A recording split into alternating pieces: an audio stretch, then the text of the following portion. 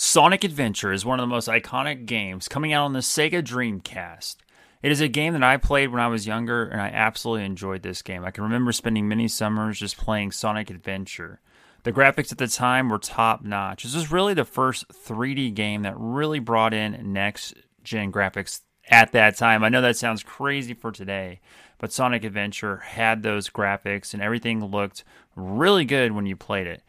Then the PS2 came out shortly after, but Sonic Adventure, when it first released, I remember I was at Disney World, I was at like this expo, and they had Sonic Adventure just sitting there, and you could try it out along with NFL 2K, and I absolutely loved it. This was right before the Dreamcast was released, and it was just a lot of fun. The game brought Sonic to life and put Sonic in a 3D world like no other. No Sonic game since then has really mastered the 3D that this game brought forth. They really thought about the 3D world when it came to this game, and it's almost unreal at the amount of 3D they were able to put into this game. As you can see here, Dr. Robotnik looks amazing. Like, they brought him from 2D to 3D very well. He has the animations and the gestures throughout the game. Sonic and Tails look absolutely amazing too, as we can see here, and the rocks falling down. Well, that doesn't look too great as of today's standards, but that was still pretty good for back in the day.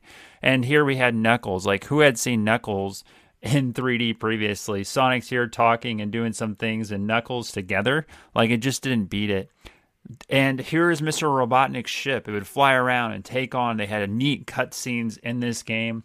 So was it next gen at this time? Most definitely. Sonic Adventure was a next gen game because they brought everything forth. And while it may not be next gen to today's standards, on the Sega Dreamcast, it was an iconic game. It was a system making game. It sucks that the Sega Dreamcast went bankrupt.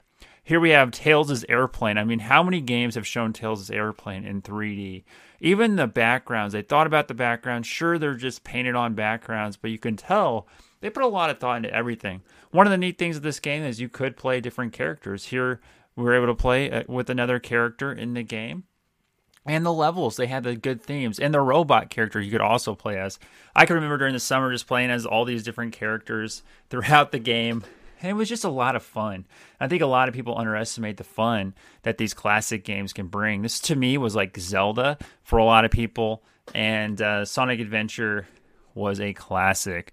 I wanted a Dreamcast so bad at that time. And just being able to play this game was one of those things that really brought to light how good of a game this is. Here we can see just the details they brought in on the ship. The lighting and the textures were top-notch at the time. The character models for Dr. Robotnik, awesome. This robot you could also see in the game. I believe you could play as this robot too and search for their own levels. Every character had their own levels. They had search levels and they had the normal Sonic levels that were in a 3D world. I didn't like the search levels as much where you'd have to search for like gems and stuff, but it was still a good time overall when it came to Sonic. Here we see Mr. Robotnik's ship. And this chaos monster that you had to battle, you had to basically jump on the rings and knock out the rings, and it really added a challenge. Every character that you're seeing here, you could actually play as in Sonic Adventure. So if you're looking to play this game, it's also on PC right now, and I think it is definitely worth a game playing. You may be able to get it on Xbox Game Pass too, but you need to verify that with some other things. But just a lot of detail in this game, a lot of great stuff. Here we see a temple, and the temple graphics with the fire graphics, and just the adventure. Like, see the lighting they use in the game. While this, again, doesn't look great for today, it was very cutting edge for that time. Sonic would jump down these levels and do that. And this is right before, just to put this in context, the original Xbox came out. So we hadn't reached the point of Xbox graphics yet, but this was probably the best graphics you could get right before that PS2 came out. And it was in a weird time, and that's why the game didn't take off, sadly. Here we're in the credits scene, and I just want to really talk to you about how good of a game this was and how it's a hidden gem. And I think everybody who is a game fan or just wants to play some gaming history should most definitely play Sonic Adventure. And no, it doesn't have to be on the Dreamcast. Just play it.